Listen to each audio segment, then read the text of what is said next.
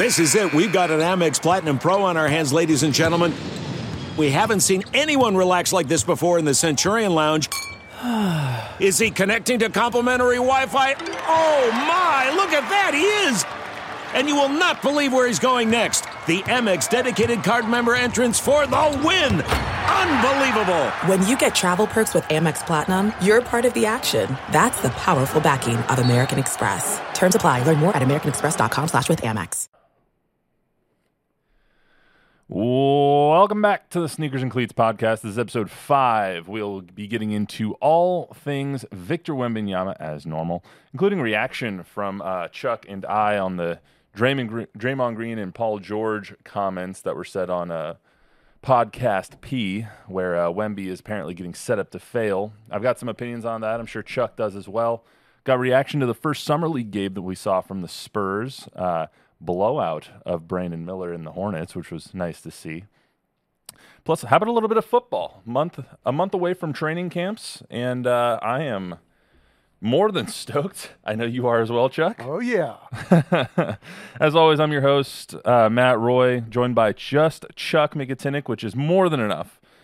And Don will have the day off as he gets ready to head to Vegas to see Wemby play in person. So how was your 4th of July, Chuck? It was eventful, to say the least, but was able to take care of some things around the house, some personal things. So wasn't exactly the 4th I was looking for, but grateful that I had the day off that I was able to handle those things. Did you eat some hot dogs? I did not. Do you think you could eat as many as Joey Chestnut? No, I've never really understood all that to begin with. I mean, I just, made for TV, and somehow we get sucked into it every year. I can't remember the last time I've even said that man's name on TV. It just does not speak to me for whatever reason. It doesn't speak to me either, but it's actually disgusting when you watch it. He's soaking the bread and just shoving it into his mouth, and it's like a feat of human nature that it's like a car crash. I just can't look away. Okay, well, because to me the story all reads the same every year.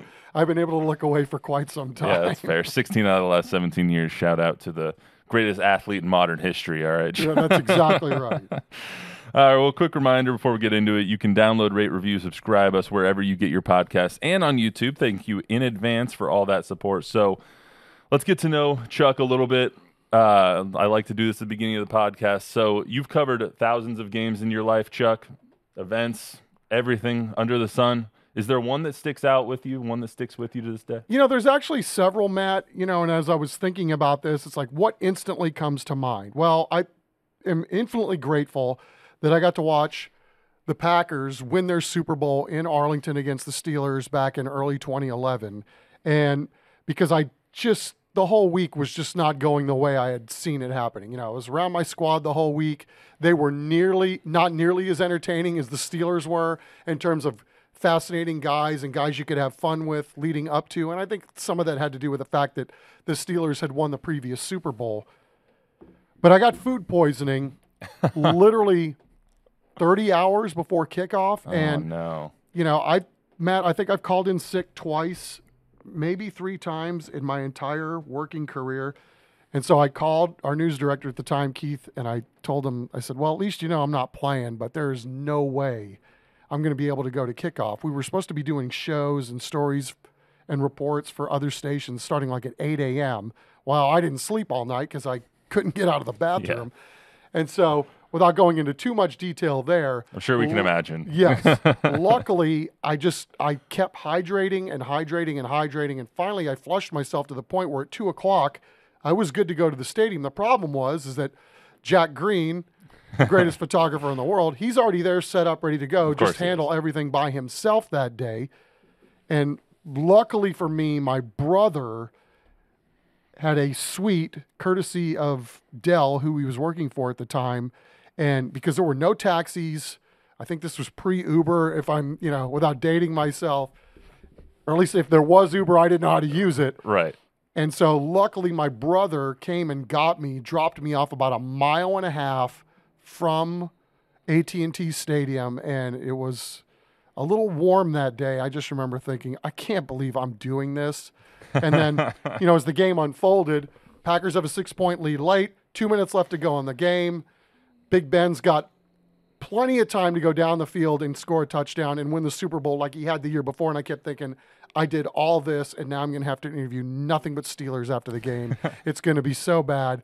But luckily, 4 and out for the Steelers. Packers celebrate, and I only had to go to the bathroom one time during the Super Bowl. So all's well that ends well. It was a miracle. It was a Packers fan miracle for you. Absolutely. Yeah, to be able to watch that in person was pretty cool. There are other moments, too. I mean, it was cool. I got to go with the Cowboys to England 8 years ago for the whole week. And although it was mostly work, we had basically set it up where all the work was done. We had a whole day to just kind of take in everything that London had to offer in terms of sights and sounds. So there's been a lot. I've been infinitely blessed and cool, too, because as I look back, it's not just one sport. We've got to do NBA Finals, World Series, NBA All-Star Games, Finals, all that stuff. And, the people that you get to meet, it's a cross-section. You're not just hunkered in on one sport and focusing in on one sport. So in that regard, infinitely lucky, and probably too many things to name here in just one podcast. I mean, I guess that's your most memorable for both reasons. One, the Packers won the Super Bowl, and two, fluids were flowing out of everywhere. Absolutely, yeah. It was, it was fun to watch your team celebrate a Super Bowl, but it definitely came with a price. A little less fun that way. Right. I'm sure you enjoyed 97 a little bit more. Yes, and I was afraid to go to that Super Bowl because I was sure they were going to lose. Yeah, I'm sure. So I thought I'm never going to play that game again. So here we were in 2011. Well, at least they won. At least they won for you. So Amen. Let's get to a little bit of Draymond Green and Paul George. So Draymond went on Paul George's podcast this week. It's called Podcast P, I guess going off of his playoff Paul moniker that he has, I don't know if lived up to, but he has, I guess. His new episodes drop every Monday. He did what Draymond does. He got people talking. He said some stuff that got all of us a little bit wondering what he meant and thinking about things. So one of which was he thinks Wemby's set up to fail by the media and the hype that he has. So let's play a little bit of that right now, and then we'll get Chuck's take on it. To me, he's kind of positionless. Like he's not going to put him at the center. Mm-hmm. Now it's 4 guards damn near, 4 perimeter players. So and the 4-man is athletic. So like I see him doing well. I'm not saying he's not no way at all a bust. He's going to be a star, but I think in the beginning it's got to be some type of struggle, just his transition into this game. Like I don't think his trajectory is going to be this. Yeah, I don't think that from day one. I think people are setting him up for failure. Like, oh, he's going to be an all-star next year. Like, man, it's hard in this NBA. You said that? Yeah, it's hard to become an all-star in this league. Now, if he do, like, God be with him. Yeah, man. I hope he succeeds. I think. But to say like he's going to be an all-star next year as if he don't have to figure this game out, I don't really buy that. I think he will be special, but an all-star next year, I think that's a bit much. He's not wrong. I think people looked at the he's set up to fail thing and was just like, oh, look, he's the NBA is going to fail and the Spurs are going to fail. And it's like, no, there's been 3 rookies since Tim Duncan, actually including Tim Duncan, that have made an all-star game. Yao Ming, Blake Griffin, who was in his second year, and Tim Duncan. So, I mean... Yeah, I mean, some of this is obviously hyperbole, right? I mean, Draymond's clearly marking his territory as a sage, wise, and accomplished NBA player. So, of course, any snot-nosed rookie that's coming in here from overseas and, people are already getting out the anointing oils, he's probably going to have a problem with. But you're right, he's not wrong. And I don't know that setting up for fail, I mean, is it wrong for this player to, if he's can do all these things and he looks the way he does and he moves the way he does, and we're seeing things out of a 19-year-old that's 7'3.5" that we've never seen before, is it wrong that he's capitalizing on this before it even gets started? Of course there's going to be struggles. Will he be an all-star in year 1? Who knows? But, the talk about not putting him at the 5 or the 4, I mean, this is basically now a positionless league. Like, you don't have the traditional 5s like when I was a kid, the guy that bogged you down was the last guy getting down the floor. Yeah. All these guys move like cheetahs now, and they're really positionless. You've got all these motion offenses, and so in the traditional sense of, having a true point guard or having a true center or a power forward, those lines have been blurred, and they have been for easily at least the last half decade. Yeah, I mean, you look how Wemby plays. He plays like a 3 or a 4. I mean, a stretch 4 maybe. He plays more like a 2 or a 3 until you get him on the elbow or on the lower block. So I mean, I don't think that I think that his comments were a little bit blown out of proportion because I don't think he's set up to fail. Because he also said in the podcast, and I think you and I and Don and everyone has said so far, he went to the perfect organization for his development, for his career. He went to the perfect culture. He went to the one that he wanted to go to. Like, I don't think he's set up to fail. I think that the expectation on him might be a little bit much. I would agree with that 100%. And I mean, again, it's like set up to fail. What exactly does that mean? I mean, if you or I don't give any energy to that, then like my expectation isn't that he's going to come in here and score 30 a game and grab 15 boards a game in year one. I mean, first of all, I don't think their team is set up that way to do any of that kind of stuff, night in and night out. Yeah. So, again, if you don't give energy to some of this stuff and some of the things that are being thrown out there, then, it's okay to have somebody have their open mic and give their piece on what they feel the situation is. But I know I'm not measuring anything other than a game-to-game basis. Let's see what he does. And to me, the only way he's going to be a bust is if that he's hurt all the time. And he's obviously shown no reason that that's going to happen. Right. And Draymond says a lot of things that are a little bit off the wall.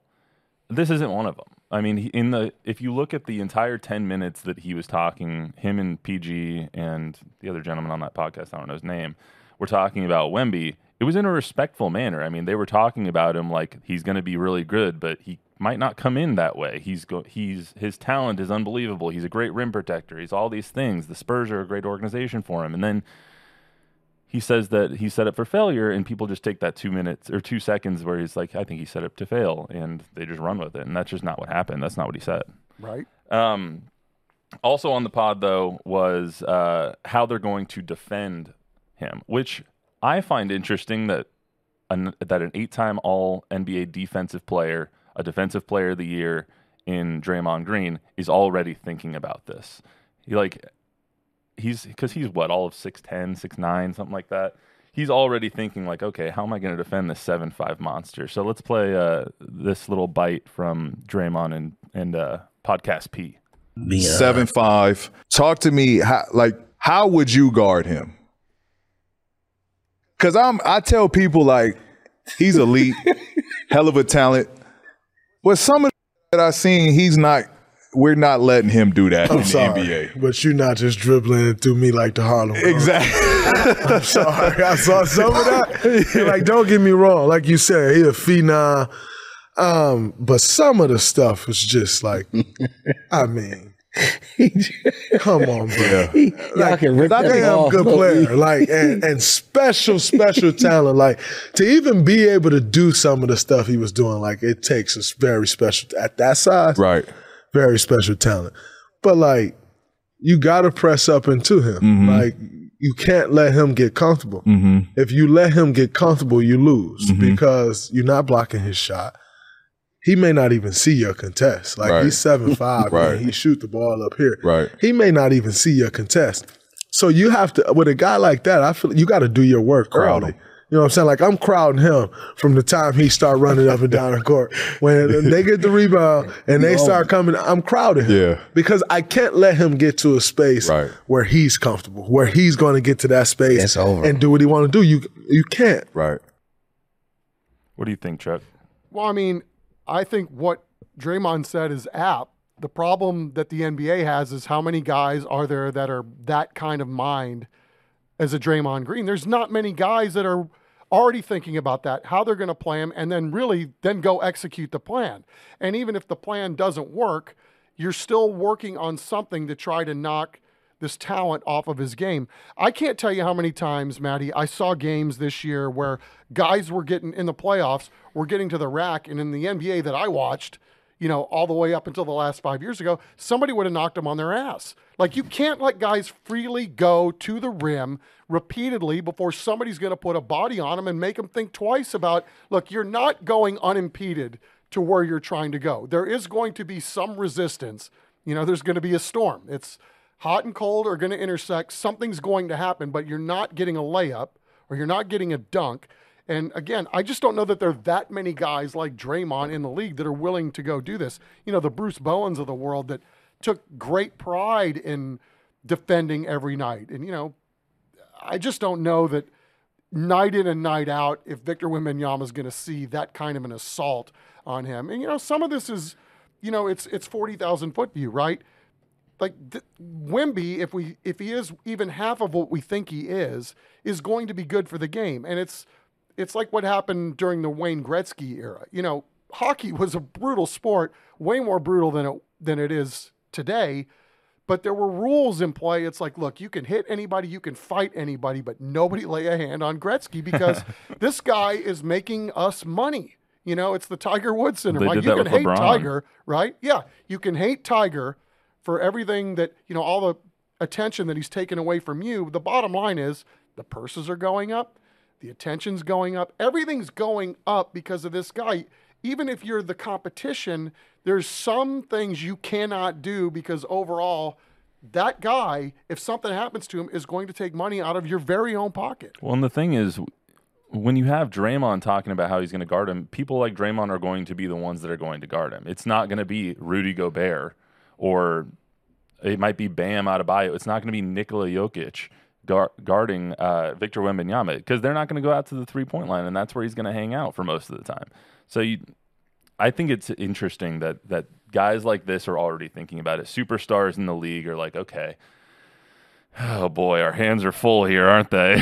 Right. So, I mean, I think he's going to get a lot of bodies on him early, and when there's a chance for contact, he's going to have to face that because this is not the LNB. This is the NBA with the greatest athletes in the world. You know, there's not a slug in the league. There's just not enough seats at the table for that to happen. So he's going to face some challenges in terms of how people defend him. But again, I like the base in terms of what it is and the arsenal that this guy already has. Yeah. Wemby, I'm talking about, coming into this league. So, you know, there's going to be some challenges too for defenders trying to figure it out. Yeah, you give me his skill set, and we'll just we'll roll the dice. That's where I'm with. We'll see how it goes. A couple other things they said on there. We won't play the sound, but Dre said Wemby was really blessed by going to San Antonio with Pop, which I absolutely agree with. Him coming here is a blessing in disguise. I don't even know if it's in disguise. I think it's just a blessing for him. He also said that Wemby's floor is something of a good rim protector, something like another Frenchman, Rudy Gobert, is. I don't think that that's his floor. But what do you think, Chuck? Yeah, I mean, I think it's tough right now to compare this individual to anybody. I mean, I've never seen a guy this tall that can handle the ball like him, shoot like him. I mean, and just when you think you've seen it all, you know, he does the dream shake and, you know, or he just does the dive step, turn around, fade away. I mean, like indefensible stuff on certain players that you've seen over the years, and it looks like this guy's got it. Now, obviously, the defenders are going to be much more incredible in terms of athleticism in the next league. But, you know, again, to put any kind of a ceiling or floor on this guy seems a little ahead of where we're at in terms of, you know, where he's at in his development. That's fair because we don't know what his ceiling is, but we think it's like Michael Jordan. We think it's an all-time great. We think it's a top 5 player of all time. And his ceiling, we have no idea. Because we've never seen it before. Right. We've never seen someone like him before. The closest thing we've seen to him is Giannis or Kevin Durant. And he's 3 inches taller and has a better jump shot when he comes in and is a better basketball player than both of them when he comes into this league. So, yep, Shaq was up there too. I mean, that was one of those like, okay, how's his game going to translate to the NBA? And then he found out pretty well. And then he became one of the most dominant big men of all time. For my money, that 5-year stretch in the early 2000s, late 90s, he was the best big man of all time, the most dominant big man of all time. Yeah, I can remember his first All-Star game, 93. It's one of my fondest memories, too, because I got an exclusive interview with him, but only one question. I kind of worked his like dad. Don and Wemby. Right. It was literally, you know, I was asking his dad, look, please, anything. You know, I'm here. I'm a young reporter. If I go home with nothing today on a Friday, I'm going to get fired. He goes, okay, come up to his hotel room. You get to ask one question. And it was really like, what's it like to be here? I was going to say, what'd you ask? And then it was funny. I got done, and his dad looked me right in the eye, and he goes, you know you wanted to ask more questions, didn't you? And I said, true to my word, dude, you let me up here, I'm going to make this look like I was up here all day. So all I needed was the 15-second, 2-second cutaway. Like, oh, he just chose not to run more of the interview. Nope, I only got one question, but like, it was man, nice. Chuck's holding out on us. That's right. Exactly. All right, well, let's get to some on-the-court action. We did see the Spurs Summer League team kind of destroy the Hornets on Monday, which was, impressive in its own right. One of my favorite quotes is from Mark Schlereth. He's a former Bronco, 3-time Super Bowl champ, and the preseason doesn't count, but it does matter. And so seeing all those guys like Champagnie and Barlow and even C.D. Sissoko shut down Brandon Miller the way he did, those things matter, especially when you're building a rapport, you're building camaraderie, and you're building yourself into an NBA player. Yeah, I think, Matt, my 40,000-foot view of NBA Summer League is you really get a chance to see very early on who are the pretenders and who are the contenders, right? And to me, what it looked like with Champagnie and Barlow was this was like open gym at the middle school, and the 2 high school studs came in there and just ran over everybody. Like, those dudes really popped. And then I'm thinking to myself, why are they even here? Mm-hmm. And then second of all, how did they not get on the court a lot last year because of what they were doing against, essentially the best college foreign players in the world that are trying to get to the NBA, right? It also looked to me like the Hornets had never even practiced. So that comes into part of it, where the Spurs looked like it was the guys that were there had been coached to a point where they were taking it as seriously as if it was a playoff game. Yeah. So those guys, I mean, it's hard to, again, I go back to like Donovan Mitchell. Didn't know who he was in a summer league, kind of like what I saw the other night. It was like, this guy's going for 30 every night. It's like, who is this guy? Where did he come from? And is this going to translate? Well, obviously it did. But, I mean, I don't think anybody knew that Donovan Mitchell was going to be Donovan Mitchell until you first got a chance to see him play in that summer league. Right, and the summer league is kind of like the preseason in football, where you have players that make a roster and then end up being superstars. Draymond Green lit it up in summer league as a second-round pick. Look at him now. You have Victor Cruz lit it up in the preseason for the Giants. Look at what career he had. It's like you're playing for a job. You're playing for a spot on the roster. Champagnie might not be because he just signed a 4-year deal, and afterwards he basically said it's a little bit more motivation to prove to them that I earned that money. But right now you have 15 guys on a roster, 10 guys on a roster who are trying to make the regular season. They're trying to play with Wemby. They're trying to play with the regular guys, and they don't want to be one and dones, I guess. Right. They're also trying to, right now, they're trying to impress upon the coaches that they have earned minutes during the course of the regular season. And I mean, the way these guys move, the way they can score, they sure look the part. You know, but there's a lot of guys like that. But, you know, what we saw the other night, those two dudes really, really stood out as guys that you're thinking, okay, maybe there's something there that the Spurs have, and they've been kind of sandbagging on us a little bit. Yeah, and it's not like it was great basketball by any means, because you had turnovers. I think Brandon Miller had like 6 turnovers in the first half, and I don't think anyone doubts Brandon Miller's going to be a really good player in this league.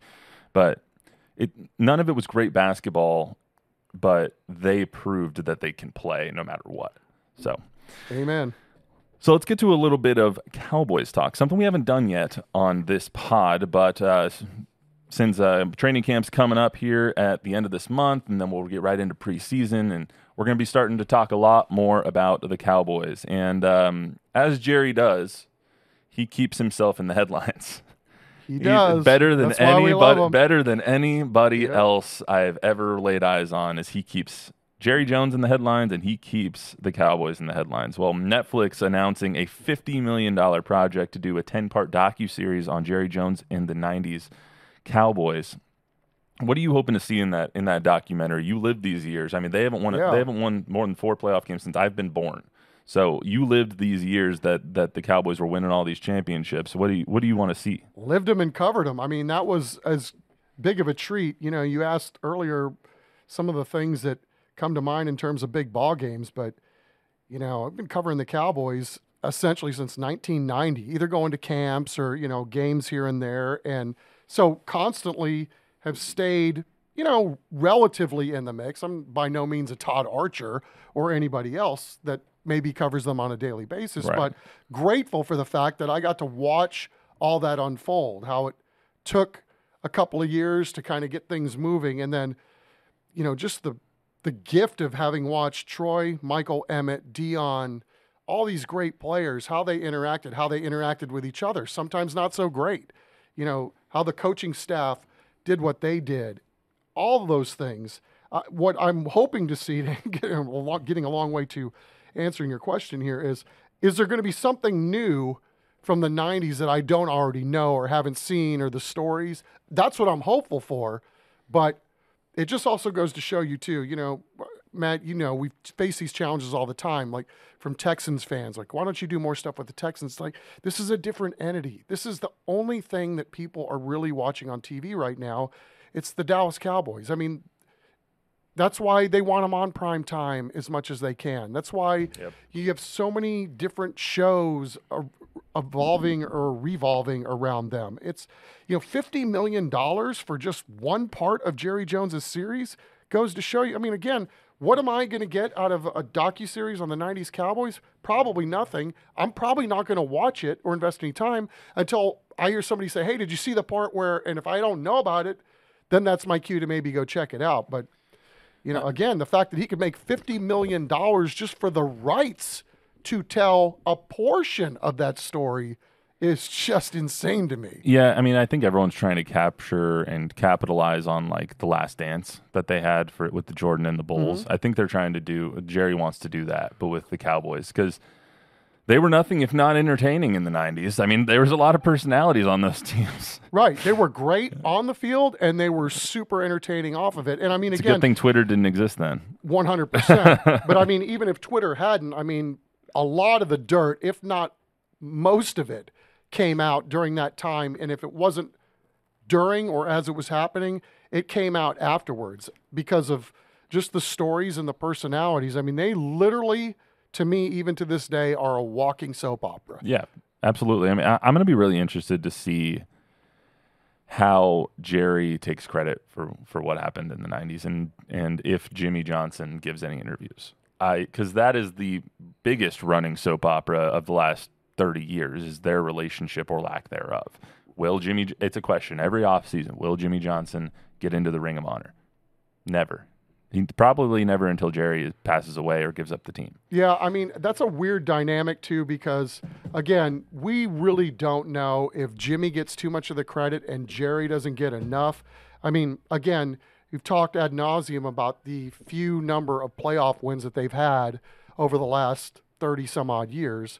But the bottom line is, from a business standpoint, when have they been irrelevant during the course of those last 30 years? Almost every, I think except for 3 seasons, and this is off the top of my head, were they not at least a playoff team going into the last week of the season? So there's a couple of those Wade Phillips years, wasn't it? I don't remember off the top of my head who deserves the blame. It was mostly when they were so capped out from those 90s teams, and they basically decided to just scrap the team, and it was those early 2000 teams when Quincy Carter was the quarterback that they really didn't have the roster I think that they were hoping for because they simply didn't have any money to spend because of all this dead cap space that they had to absorb from the 90s. So there was a lull there, but they've had a couple of down years. But again, I think for the most part, there's a reason why, Matt, we go to OTAs, mini camps, rookie camps. I can't speak to other people, but I like that. That to me is a great time to go meet some of the younger guys, introduce yourself. They get to know you maybe a little bit. If you got 5 or 10 minutes, you can small talk off camera and, just ask them things that have nothing to do with football. But there's a reason for that. It's because these guys bring fannies to the TV. And if we can get a little of that going to our newscasts and our sportscasts and the like, well then, I mean, you can clearly see how many people are making money off the backs of the Dallas Cowboys in this state in particular, but also nationwide. Yeah, I mean, like you said, the Cowboys have been good, not great, the past 28 years. I think they only have 4 playoff wins, but their worst record was in 2015. 2015, excuse me, went 4-12. But besides that, they're perennially 6 wins or more, at least 8 wins. I mean, it's pretty crazy. It's also crazy that they can't get over the hump again. And with as good of a roster as they've assembled, all credit to Jerry and Steven on that. They've done a really good job acquiring a lot of talent. It's going to be interesting to see how they come into this season with under Corky, as you call him, under Mike McCarthy, and how they can try and overcome and get rid of all those demons. I don't know if I think that this team as currently constructed can win a Super Bowl, though. Yeah, I don't know either, and it'll be fascinating to see how it turns out. I think the question in my mind, and I think we'll get a chance to see this as the season unfolds, is McCarthy a better head coach when he's calling the plays? Will he be a better game manager? Because, having watched 99% of the Packer games that McCarthy was the head coach on, I felt like as a game manager, there was nobody better at the end of halves, the end of games, drawing up Hail Marys, drawing up these plays. West Coast offense, yeah, but it's nuanced. It's not quite exactly what Bill Walsh was running, or Marty Schottenheimer nuanced offense. It's different. It's sort of like McCarthy's amalgamation of all these different things that he's pulled from, and it's uniquely his. Mm-hmm. But because of the dynamic that was in play when he got to Dallas, i.e. your offensive coordinator's already here, there were times when the Cowboys at the end of games, to me, weren't as sharp as they were in those Packer teams that McCarthy had. So I don't know if it's because McCarthy wasn't play calling, forced to think not only what's going to be the next play, the next play, the next play, or what is going to be the next play in this situation or that situation, but you also have to keep in mind, where's my defense at in all this? How do I keep them off the field? How can we best keep them fresh so that they're really ready to make stops in the fourth quarter? Will that happen? Will he be a better game manager, a better head coach that he's calling plays? I don't know, but I think that's the dynamic that's going to be in play this year in terms of something that we didn't see since he's gotten to Dallas. And I think that having Dan Quinn on that team is almost essential, is 99% essential, because you can essentially just give him the defense. Mac doesn't need to pay attention to anything that happens for a third of the game, it seems like, when you have Dan Quinn over there. So, but I don't know if the defense is built to win either, in my opinion. I don't think Trayvon Diggs is the answer at cornerback. He gives up too many big plays. You saw in the divisional round against the Niners, he dropped that pick that would have given them the ball again. I just don't know if the team as constructed can win, because they have holes on the back end of the defense. You have Micah Parsons, obviously, which is great. You have their great linebackers. You have great defensive line. You have a good offensive line, we think. Yeah, I mean, there's some question marks. There's question marks on the offensive line. They're not what they were. No. When Zach and that crew Travis was younger, Frederick and Tyron Smith and all them. I mean, can Tyron Smith play a whole season? I think based on the last few years, the answer is probably no. But I think also because when McCarthy was in Green Bay, he enjoyed a lot of success because he was able to play with essentially most of his offensive line was intact week to week. Mm-hmm. Since he's gotten to Dallas, that has not been the case at all. Almost ever. Right. There's constant change, turmoil, injury, whatever it is. Not turmoil is not the right word, but turmoil created because of all these moving parts. But I like what they're doing. I mean, guys are moving around during OTAs and minicamp. They're exposing guys to spots that maybe they're not comfortable with. I mean, look at how well Tyler Smith played last year and all the moving around he did as a rookie. I mean, these guys are getting game experience at other spots. So they've given themselves a chance that when things go murky up there, if they do again, they're giving them their best chance to succeed. And I always felt like that was the best part about McCarthy too, is that he's taken more with less and did more with less in Green Bay, and never got enough credit for, taking a Ty Montgomery when he's out of running backs, turns Ty Montgomery into a running back. Ty Montgomery's still in the league playing running back because he saw the foresight. How many games did McCarthy win with quarterbacks that never played again, that had to fill in, sub for Aaron Rodgers when he went down, that could have created your whole season? But Matt Flynn. Got Matt Flynn paid. Matt Flynn gets paid by the Seahawks and then gets beat out by a rookie. It's a pretty good rookie, as it turns out. Not anymore. Right. Well, he was when he was coming up. Don't remind me. Got some big playoff wins against my squad. But, I mean, I guess essentially what I'm trying to say is I haven't seen too many guys, and maybe I've narrowed my scope to the point where this is what I believe because I've watched so many Packer games, but I've just never seen a guy that's had this many, pulled an ace out of his back pocket and was able to trump everybody on what was going on based on just a little bit of imagination, but obviously some preparation going into what if this happens, what if this happens, are we prepared? And I think you saw it last year with Cooper Rush. I mean, Cooper Rush couldn't even make the Giants 2 years previous. That was the worst team in football, it looked like. And then this guy wins 4 games for him last year. If they don't win those 4 games, they don't make the playoffs. So there were fail-safes in place that helped them at least get to the playoffs. And then, in terms of what happened against the 49ers, I mean, it was despicable that you could only score that few amount of points. I mean, you would think the way you played all year, and again, some of that is, I think, the genius of Shanahan. I mean, that dude is a great game planner. I think we just talked about the Cowboys for 10 minutes and didn't mention Dak Prescott's name, which is surprising, one, but two, it goes to say, like, there's a lot of question marks with this team. Besides if Dak can stop turning the ball over, which who knows what's going on in his head. It looks like an anomaly year in terms of that. But again, it's like even Cooper Rush threw his share of interceptions last year. So he's a backup. Right. But I mean, in terms of maybe it's what was going on with the offense. Yeah, maybe that's a reason why McCarthy's like, look, we got to go back to doing things the way that I really want to do them, which is run the ball, run it first, figure out ways to ground and pound, keep your defense fresh, because the longer you're working these long drives and you keep your defense off the field, the fresher they're going to be at the end of games, and that's when games are won. I mean, we'll see. But was McCarthy making that decision to be like, I want my offense in here? Was that his decision, or was that Jerry and everyone else being you know what? I don't know. The way I understand it, he's been chomping at the bit to do this for a while. So maybe there were outside influences that had a part to do with it too, but this wasn't simply a spot where Mike McCarthy said, okay, I'll do it if you want me to. Yeah. He was getting the itch to call plays again. That's fair.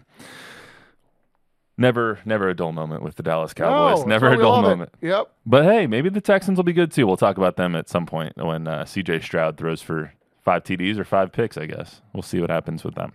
Can't be any worse. Cannot be any worse than Davis Mills. But anyway, that's it. A quick reminder, you can get this podcast wherever you get your podcast, and on YouTube. The YouTube version has video elements and all the sound bites and some video plugged in along the way. Please download, subscribe, rate, review, and then if you want to, do it all again. Give us a 5-star rating, give us some feedback. We will be back, I believe it's on Monday. No, Tuesday. I think we'll be back Tuesday next week. And whenever you need me, I'm here for you. I think it's me, Don, and Chuck next Tuesday. Once Don gets back from Las Vegas, we'll talk about Wemby and all that stuff, because why the heck not? Yeah, right. So we'll see you back here next week, y'all, on the Sneakers and Cleats podcast.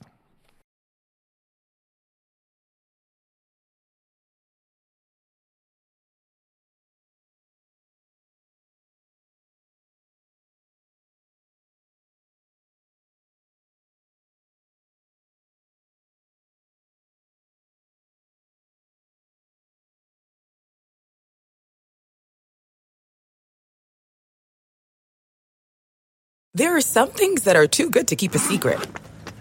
Like how your Amex Platinum card helps you have the perfect trip. I'd like to check into the Centurion Lounge. Or how it seems like you always get those hard-to-snag tables. Ooh, yum. And how you get the most out of select can't-miss events.